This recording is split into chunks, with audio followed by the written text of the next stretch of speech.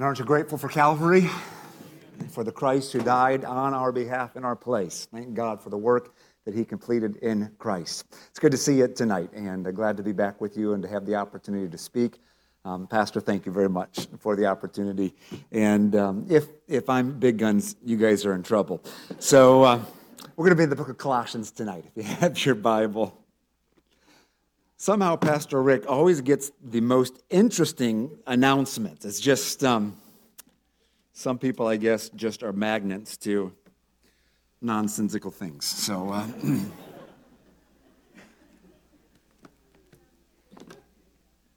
not your wife. That's not what I meant by that. For clarification, that's not what I was saying at all. Okay. Hey, if for some reason we've not yet had the opportunity to meet, I'm looking around and I think I recognize almost everybody. But if we've not yet had the opportunity, Tim Thompson is my name. My wife Brittany, and then God has blessed us with 4 boys, 2 of whom you just heard sing a moment ago. And we're on the road about 10 months out of the year, traveling in revival work, traveling and preaching. We were here in September for revival meetings. And as Pastor mentioned, we've had the privilege of being here on a number of occasions. So I'm glad to be able to be back tonight. I'm not going to take a lot of time with introductions because I think we know we've been here for the last week, and so have been able to reconnect with you all, which we always enjoy. I appreciate Pastor Peterson mentioning about this feeling like home. We just come home every once in a while, because that is honestly the way we feel about First Baptist Church of Land O'Lakes.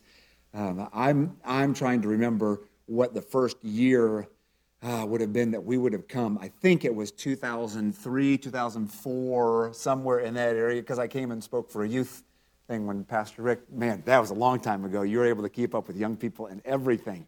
So this was a number of years ago. We're going to speak on being kind tonight, one to another, tenderhearted, forgiving one another. So it's been a long time, and I mean this honestly, we love it every time we get to come. And we've had, over the years, the opportunity to speak in the school and in the church, and to be a part of several of the facets of the ministries of First Baptist Church of Land O'Lakes. I'm grateful to be able to do that.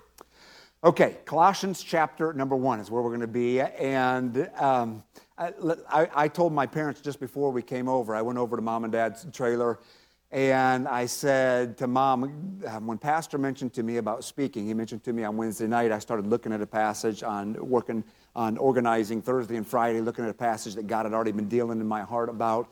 And at first I was like, oh man, I hope that there's enough in what I'm thinking to say to take up 30 minutes. And then by the time I got finished, I was like, 30 minutes. Or an hour and 30 minutes, or something like that.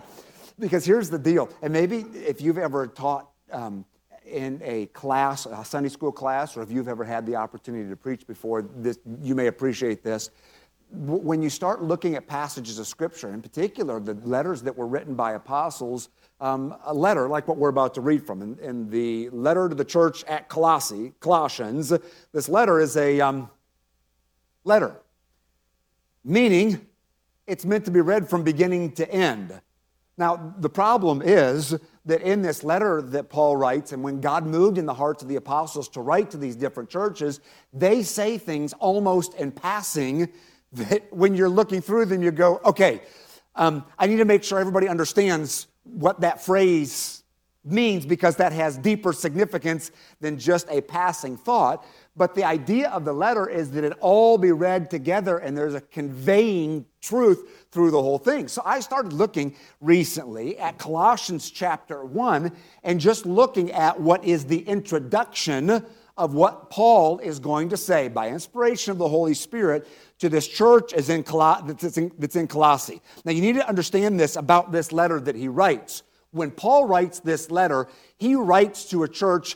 There's some argument about whether or not he had ever actually been there before. He had some connection to them. He had helped to appoint the person who was the pastor at Colossae. But as far as whether or not he was ever there, we're not confident regarding that. But he's writing to a church that he is confident is doing a good job with living out their faith. And he deals with some doctrinal issues that they need to be shored up on and some things that he's afraid are sneaking into the church, some truths, non-truths that are sneaking into the church, and Paul deals with that. But for the most part, this is really, I've referred to it before as Coach Paul putting his arm around a church and saying, in essence, you're doing well. I want to instruct you on how to continue to do well and to continue to do better. And Paul takes this letter to really encourage and give some direction so that this church can be everything that God intended for them to be in a time and in a society that was very anti-God. And you can see that in some of the things that he says. So, in the introduction of this letter, Paul basically lays out what his plan is in delivering these truths. That is, he gives the framework for the scope and the boundaries of what it is that he's going to say. He tells them who this is to in the introduction. In the first chapter, actually the first 14 verses of the first chapter, he says in essence who this letter is written to, what it is that they need to know, and why it matters to them. So that I think, brothers and sisters, that it is very appropriate that we see what it is that God told Paul to write to the church at Colossae, and then, because of God's desire for us to hear the same thing, he had it inscripturated. He preserved it so that we might also gain the instruction. So we don't have time tonight, obviously. Though the first 14 verses give the scope and the framework for the entire letter, we don't have the time tonight, and for me to still have friends at the church, to flesh out everything. But we're going to give it our best shot, okay? Here we go. Let's go to Colossians chapter number 1, and I'm going to begin reading in verse number 1. The Bible says this: Paul, an apostle of Jesus Christ, by the will of God, and Timotheus, our brother, to the saints and faithful brethren in Christ Jesus, or in Christ, which are at Colossae. I love this. Grace be unto you, and peace from God our Father and the Lord Jesus Christ. Now, we give thanks to God, the Father of our Lord Jesus Christ, praying always for you, since we heard of your faith in Christ Jesus and of the love which you have to all saints, for the hope which is laid up for you in heaven, whereof you heard before in the word of truth of the truth of the gospel. I'm going to stop real quickly, just because I don't want you to forget as I'm reading this, that in what we're reading right now, this is Paul setting up the framework for the entire letter. He's explaining everything that he's going to tell them and why it matters. So as you're reading along, that's what you're thinking. Okay, here's not the summary, but the intro. So let's go back to verse 5. For the hope which is laid up for you in heaven, whereof you heard before in the word of the truth of the gospel, which has come unto you, as it is in all the world, and bringeth forth fruit, as it doth also in you, since the day you heard of it, and knew the grace of God in truth. As you also learned of Epaphras, our dear fellow servant, who is for you a faithful minister of Christ, who also declared unto us your love in the Spirit. For this cause we also, since the day we heard it, do not cease to pray for you and to desire that ye might be filled with the knowledge of his will in all wisdom and spiritual understanding, so that ye might walk worthy of the Lord unto all pleasing, being fruitful in every good work and increasing in the knowledge of God, strengthened with all might according to his glorious power unto all patience and long-suffering with joyfulness, giving thanks unto the Father which hath made us meet to be partakers of the inheritance of the saints in light, who hath delivered us from the power of darkness and hath translated us unto the kingdom of his dear Son, in whom we have redemption through his blood, even the forgiveness of sins. Let me pray, ask the Lord to help me to be able to say the things that are important and necessary for us to gain what it is he has for us to gain. If you're a believer, and I'm going to guess that many of you already have made your decision to trust Christ, you've come to that place, then ask the Lord to speak to you. You don't want this to be wasted. I don't want it to be wasted. So let's go to the Lord in sincerity and ask Him to speak to us tonight. Father, it is a pleasure to be able to gather together with your people, those who have experienced the salvation, the being made meet to be partakers of the inheritance because of your provision through your Son. And to gather together tonight and to take some time together to worship you in the songs that we sing and to remember your marvelous acts and works towards us in the songs that we've sung, and enjoy hearing the children sing and the special music, and even being reminded just through the piano playing and seeing words on the screen of your love, your goodness, and your sufficiency. And now, Father, in sincerity, I come before you and I ask you, please, to help me to be able to say the things that you have said, to explain what you have said and recorded for us in such a way so that in this short amount of time, those of us who have gathered together to hear from you would do just exactly that. Help me to speak clearly and say in a succinct fashion the things that you want to have said. If there are things that I'm planning on saying, but they would not be helpful or you don't want them said, then strike them, please, from my mind. Or if there are things that you want to have said, but I'm not thinking to say them right now, then put it on my heart and my mind. Help me to know it's from you. And please give me the courage to say it. I love you, Father. And again, I thank you for both your goodness and for the opportunity you've given us tonight. All of this, Father, we bring before you with thanksgiving and in the name of the Lord Jesus Christ. Amen. All right. So, in the brief time that we have together now, let me just point out to you what the framework is, what it is that's set up as this is what Paul is writing this letter regarding, and then with the time that we have, we'll look at a couple of the ways that we see that irrigated out, how it shoots out, and the reason why I say that is because as it shoots out is where it gets to your life. See, the fact of the matter is as a preacher, just for what it's worth, it is easier to preach the outcome of the truths at the beginning of this book than it is to preach the truths at the beginning. Not that it's difficult to say the things that are said in the beginning, only that the outcome is how it's supposed to affect our lives. But when you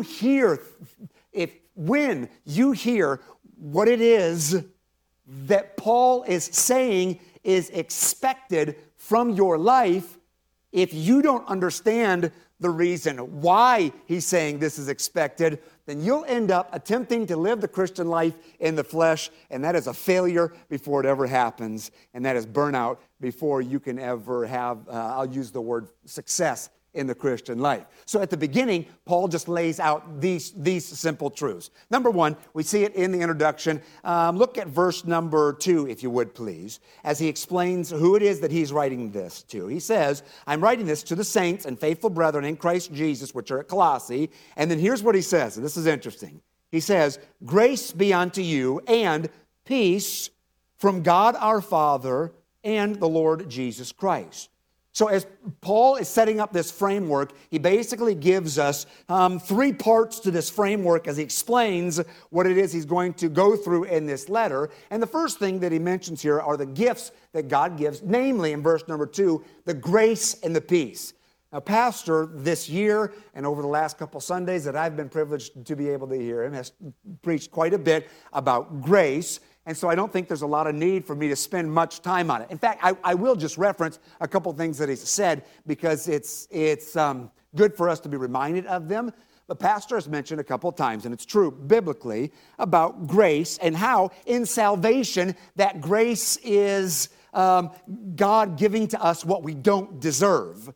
That he gives us eternal salvation. It's his kindness, his gift to us in and through the Lord Jesus Christ. And then in the Christian life, it's his enabling. God's enabling us to do what it is that he's called us to do. Now, in reality, the two are not two separate graces. It's not as if grace for salvation and grace for living are opposites or different. It's different aspects of the kindness and gift of God. In fact, you can see this in John 1, when the Bible talks about Christ having come to his own received him not, but to as many as received him, Christ, to them who received him, gave he power, ability, strength, enabling to become the sons of God. So that the two are interconnected, but you see grace displayed to those who are without Christ in a special way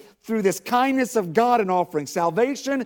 And to believers, you see this grace as the kindness of God to us, enabling us to be and to do what it is that God wants us to be and do. And here, Paul mentions again at the beginning when he's speaking to these believers, he says to them, I write to you and I remind you that God has given you grace and peace. And these are gifts from God. And they're precious gifts from God. And I will tell you, church, that the moment that you begin to live your life forgetting the fact that God is the one who gives you grace and that God is the one who offers peace, you have stepped outside of the framework of what God intends for you to have in and through Christ in order to be what He'd have you to be.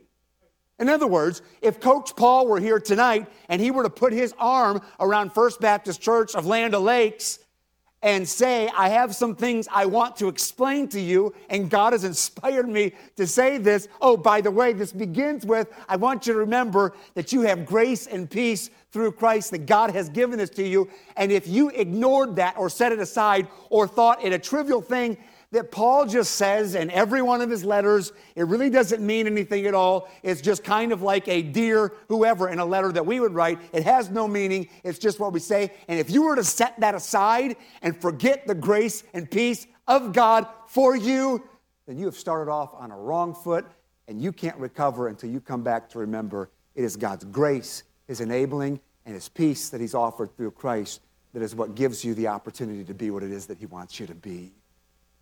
So just quickly, don't ever forget, don't ever let far from your mind and heart the grace and peace of God to you.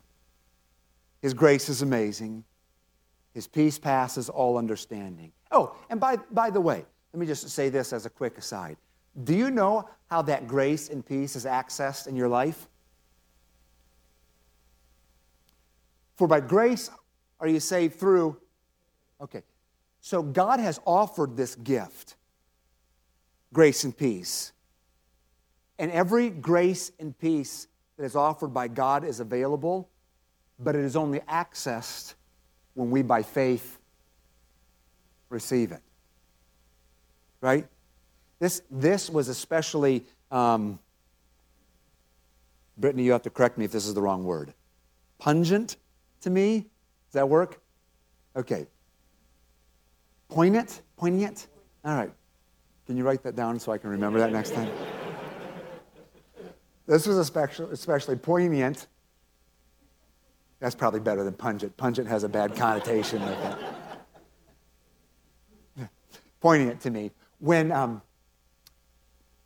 in my family, Sarah Averett is my niece. I think most everybody would know that. Her dad is my brother. He's not as good looking as I am, but he is my brother.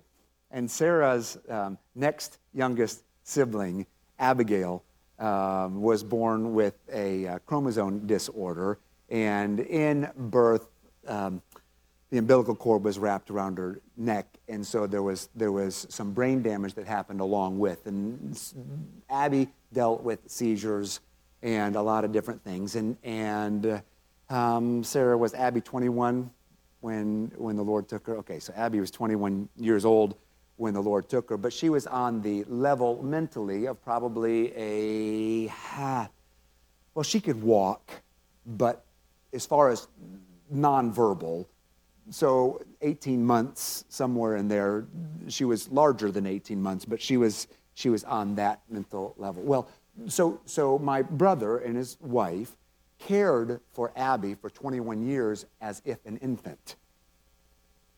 Well, that's a lot of care. I mean, that's hands-on every day. That's not send off and then at the end of the day come back, ask how the day was, see if there were any problems at school, and converse about it. It's everyday care. So when God took Abby, it was a huge adjustment. We happened to be finished with camp. We were not yet started into meetings. We had some time, so Brittany and the boys and I went north where John lived up in Michigan and went and spent some time. And I called a pastor friend of mine on the way up, or he had called me, and I let him know what was going on. And he made this statement to me, and I went, oh, wow, you know what, that's true, not only for this, but in so many areas. He said, well, look, I understand that this is a very difficult time. He said, but the grace of God is sufficient if they'll by faith receive it. It doesn't mean there's not tears, but the grace and peace of God is always sufficient when we by faith receive what it is that God has to offer. So this is not just a fly-by statement that means nothing. It's true. Paul says it in Romans, Corinthians, Galatians, Ephesians, Philippians, Colossians, Thessalonians, Timothy, Titus, Philemon, not Hebrews. We don't know if he wrote it. Hebrews, doesn't say it there. And then Peter mentions it in 2 John. It's mentioned. So it's used over and over again, almost as a mantra so that it can almost be but that's not its intent. There's grace and peace with God, and that grace is always available. So as Paul sets up this structure, telling what this letter's about in order to help you to be everything that God wants you to be, he starts off by saying, hey, remember who you are and what it is that God has given to you, this grace and this peace. And then continue on. The second thing he shows, not only this gift of grace and peace, but he talks about the tokens of who these people were. Look down at verse number, let's continue reading, verse number 3. We give thanks to God and the Father of our Lord Jesus Christ, praying always for you. Quick time out. Would you look up here just for a minute? Paul says, praying always for you, and then you could almost, from verse 4 to verse 8, put a parenthesis, because in verse number 9, he comes back and continues the statement where he says, for this cause also, since the day we heard it, do not cease to pray for you. And he continues his thought. But in that parenthesis he says something that is, this is valuable. This is important. As he's setting up who he's speaking to and what they're supposed to do with it and why it matters. In verse number 4, he says this. We're going to pray for you. In verse 3, he says, since we heard of your, now look at this, faith in Christ Jesus and the love which ye have to all saints, for the hope which is laid up for you in heaven. We're going to stop right there just for a moment. Now, Paul here mentions 3 things that caused him to begin to pray for these people as believers. He does not say here that these 3 things in them makes them believers, only that when he heard these things as being in them, he went, okay, these are the tokens. This is what makes me know that these people belong to the Lord Jesus Christ. So in my brain, here's the way I watch this happen. We already know from what we read a moment ago that Epaphras was the pastor at the church at Colossae.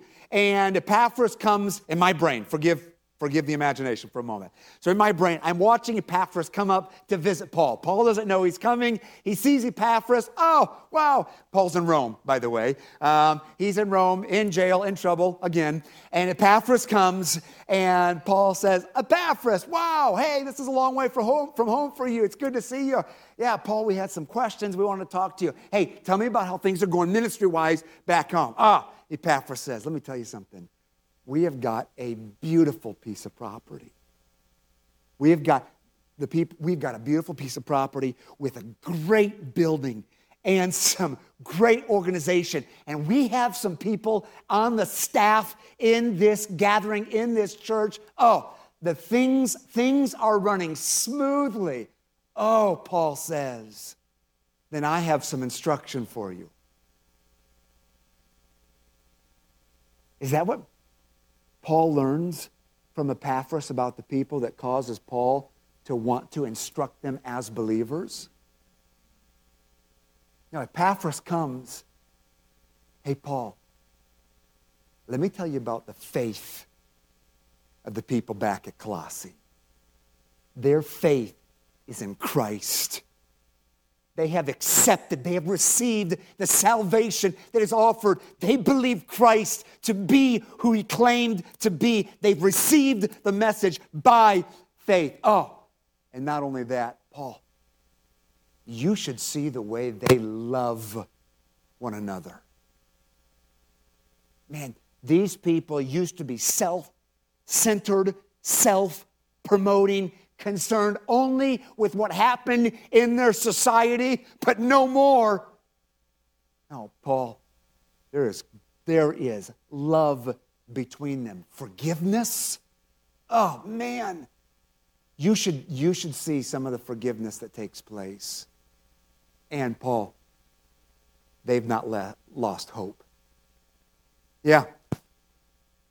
Back in society, back in Colossae, things are bad.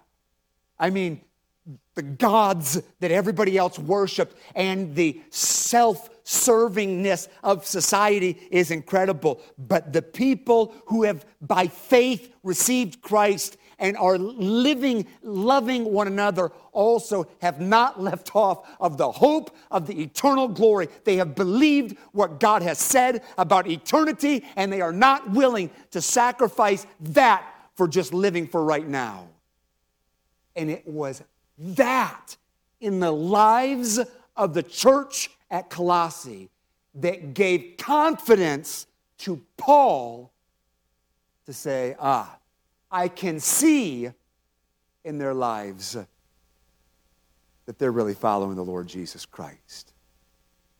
And you know, it's not just here. Now, again, it's not a matter of, well, if you don't live in hope, or if you don't love one another, if you don't forgive, then you don't really belong to Christ. That's not what he's saying. What he's saying is the token, the showing of their faith in Christ was borne out. It was obvious because they had by faith received Christ. That faith had done in them the work of God to cause them to love one another. And they were living in this hope. And just in case, again, you think this is just a one-time deal, are you familiar with 1 Corinthians 13? You know what 1 Corinthians 13 is about? What do we refer to 1 Corinthians 13 as? Okay, the chapter of love. All right, so you don't need to turn it. Let me just quote it for you. Not the entire chapter. The very end, verse number 13. So after the whole chapter of love doesn't think evil, and though I speak with the tongue of men and angels and have not charity, I become sounding brass and tinkling cymbal.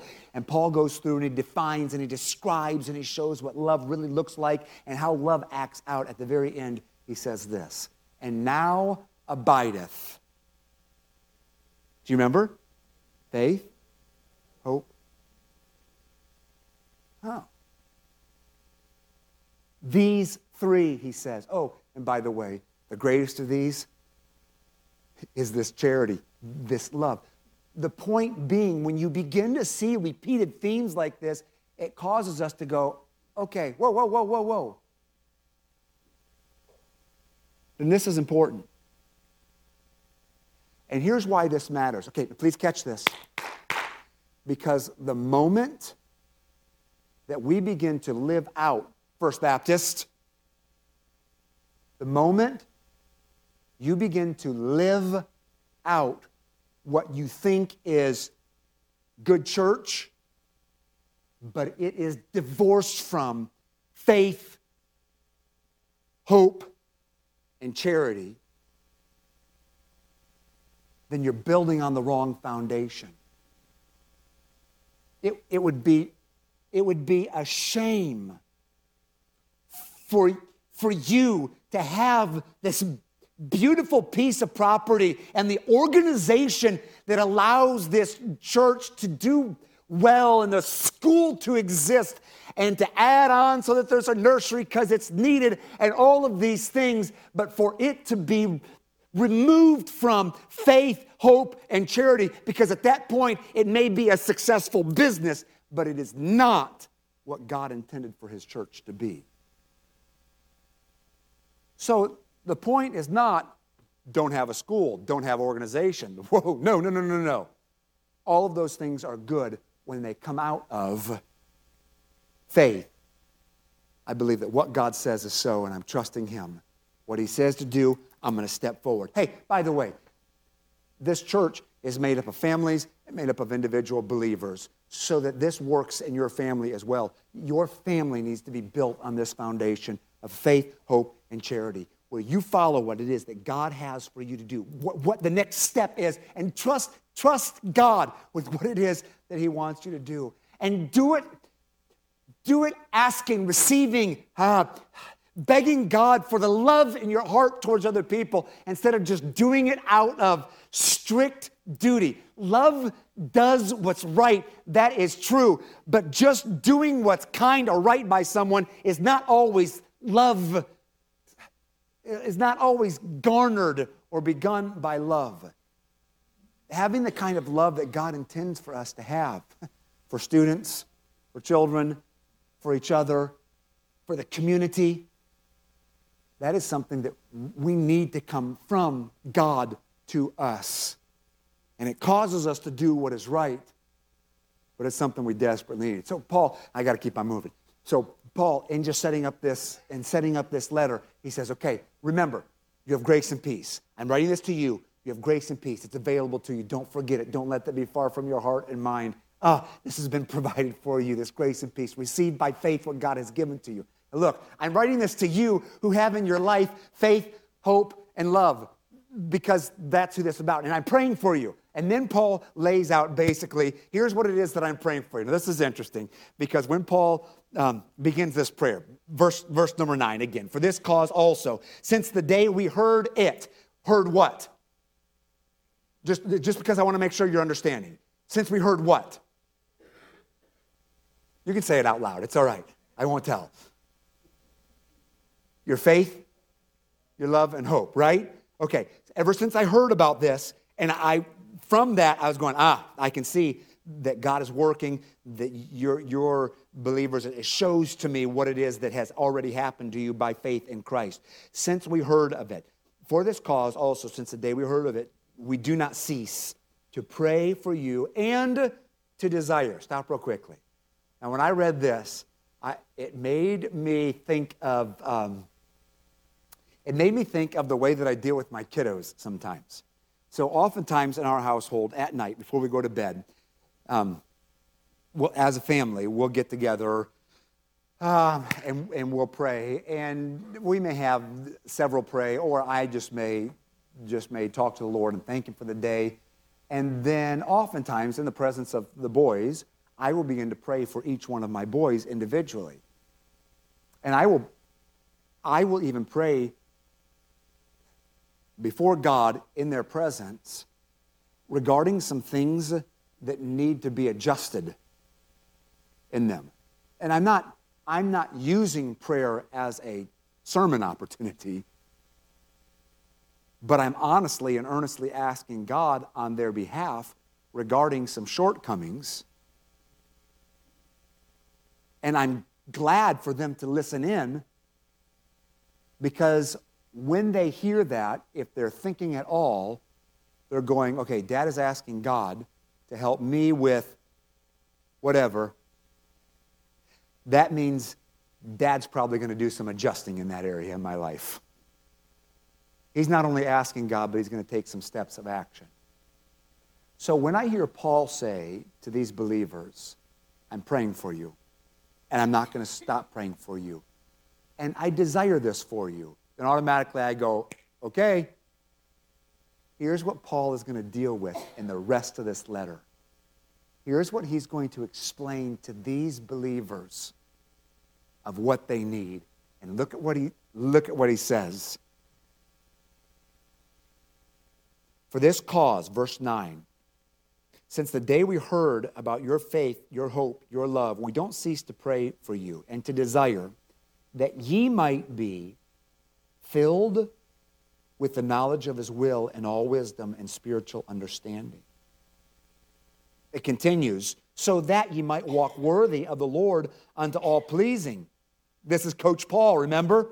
Being fruitful in every work. This is what I want for you.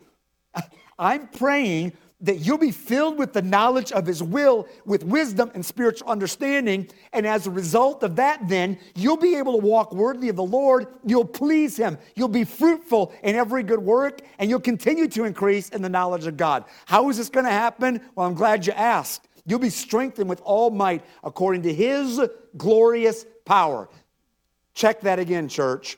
Strengthened with all might according to his glorious power unto all patience and suffering with joyfulness. And he continues the thought, giving thanks unto the Father which hath made us meet to be partakers of the inheritance of the saints in light. Okay, so here's what he says, and I got to stop. I was right the second time, an hour and a half.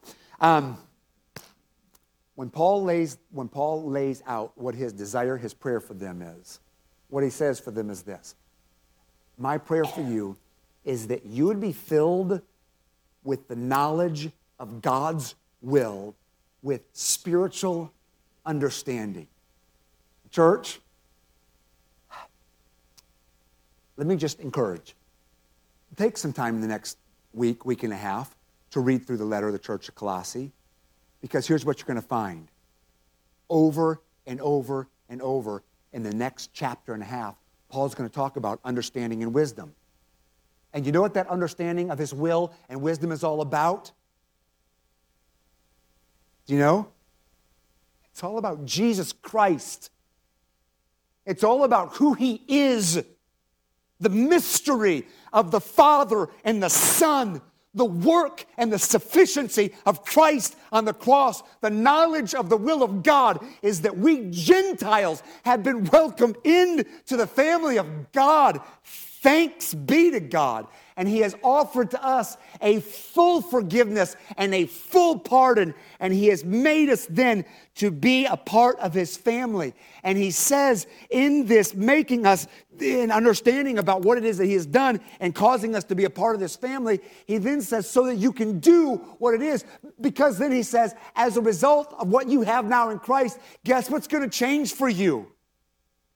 Everything, not only your eternity, but your relationship, wives to your husband, is going to change. And husband to your wife, and parents to your children.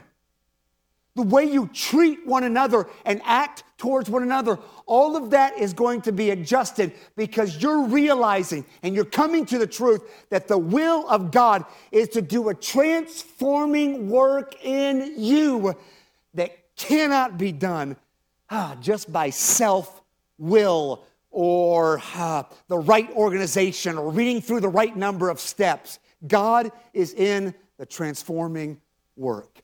That's what God wants to do.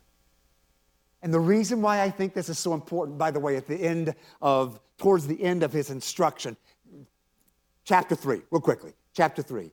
Seek those things. If ye then be risen with Christ, that's the knowledge. You're risen with Christ. Christ is sufficient. You've trusted him. Chapter 3, if you then be risen with Christ, seek those things which are above, where Christ sitteth on the right hand of God. And you have this instruction then that begins to show out how your life is going to be renovated and changed as a result of what it is that Christ has done in you. And as he begins to lay this out, it shows the absolute necessity of dependence on the work of the Lord Jesus Christ for you and for me to do and to be what it is that God wants us to do and to be. So look, if you find yourself coming short in the area of being everything that God wants you to be,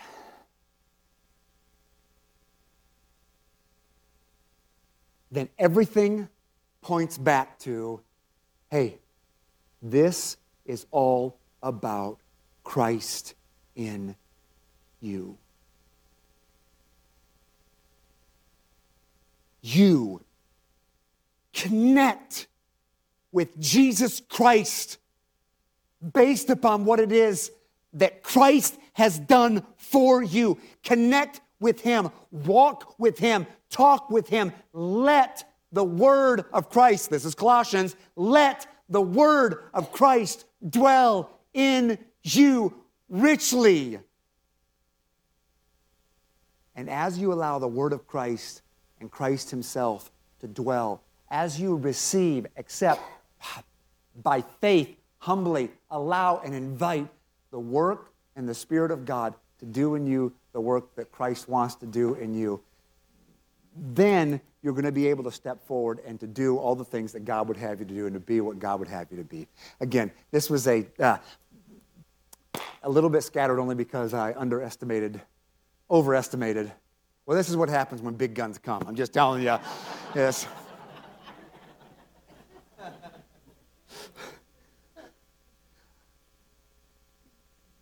If you'll see the framework of Colossians chapter 1 and see who Paul's writing to and what his point is, and then you'll take time to look through, I'm confident, listen friends, I'm confident you are going to you're going to fall in love with the Lord Jesus Christ all over again. And when you begin to then act on that and walk in that relationship with Him, then what you're going to find out is all of the things, all of this seeking the things and living for things that are eternal and seeking the things that are above that God calls you to is something that almost naturally, it's a choice, but it's naturally going to be the choice that you're going to want to make because of the work of Christ in you. Does that make sense? As opposed to, hey, let me just skip to, I need to do this. No. We start back at grace and peace. We start back at faith, hope, love. We go through the will of God for us in all wisdom, which is Christ in us and the sufficiency of Christ. And that becomes the platform. That becomes the diving board off of which we then begin to plunge into the life that God has for us. And may God help First Baptist Church of Land O'Lakes and every family and every individual that makes up the church family of First Baptist Church of Land O'Lakes to be everything that God wants it to be. Father, I love you, and I'm grateful for your provision. How sufficient you are. That you are the fulfilling of everything that we cannot be in our flesh. And how short we come on our own, but that for us doesn't matter unless we just live in it or attempt to adjust on our own. That you do provide. Lord Jesus, thank you. Thank you for bearing in your body our sins. Thank you for being everything that is necessary, everything that's needed. You fulfilled not only our salvation, you fulfilled all the work that was necessary so that we might walk in you and live for things that are eternal and have hearts that in the midst of a society that we now live in, we find ourselves in a society that is very anti-you, but we don't have to live in that. We can live for things that are eternal. And that is what we want, or it's what we want to want. And so, by faith, we receive what it is that you have provided for us. Knowing, my Lord, the work that you have accomplished, we step forward in faith, depending on you to cause us to do the things that you'd have us to do and to have impact for eternity. Again, we love you. We ask your help now in the name of the Lord Jesus Christ, Father. With heads bowed and eyes closed, just before Pastor, whoever comes to close the service, however they see fit, let me just briefly ask this. Two questions. One, I've mentioned tonight about the provision of Christ for our sin, that God has offered this gift of grace, eternal life. But I wonder if there's someone here who either you have not received from God forgiveness of sins, or you're not sure about that. That's not something that you're confident about. But you're thinking to yourself, wow, if I could have If I could have God forgive my sins and save me from the penalty of sin, that is something that I would love to have. Now, if that's you tonight, we would love to both pray for you and also be a help to you. So with heads bowed and eyes closed, if that's your desire, again, you'd say, Tim, I don't know that I have received the forgiveness of sins. I don't know that I've received the gift of grace from God, this kindness that saves me from my sins, but I would like to know that, or I have questions about it. Would you slip up your hand if that's you tonight and let me pray for you? I'll not embarrass you, I promise, but I will pray for you. Anyone like that? Okay, second question then. I wonder how many believers tonight would say by an uplifted hand. Brother Tim, in looking just at the framework for what's laid out for Colossians 1, the Lord has spoken to my heart in an area or in several areas regarding this grace and hope, grace and peace rather, or this faith and hope and love, or perhaps in living in the knowledge of God and seeking the things that are above. There's a work of God that is being done and needs to be done in me regarding these things, and I know it. And God's dealt in my heart about something specific, and you'd say by an uplifted hand, Brother Tim, please pray with me about it. Anyone like that tonight? May I pray with you about it? Okay. All right. A number of hands. And I hope you'll respond in faith and humility before God. Let's do this. Let me just pray. When I'm finished praying, we'll just have a brief song played by Brittany on the piano. If God's dealt in your heart, you do business with the Lord, and then pastor or whomever can close the service as they see fit. Father, please hear the prayers of your children as we come before you. We come humbly with grateful hearts. We do give thanks. We give thanks for your provision for us, both for eternity and for life here.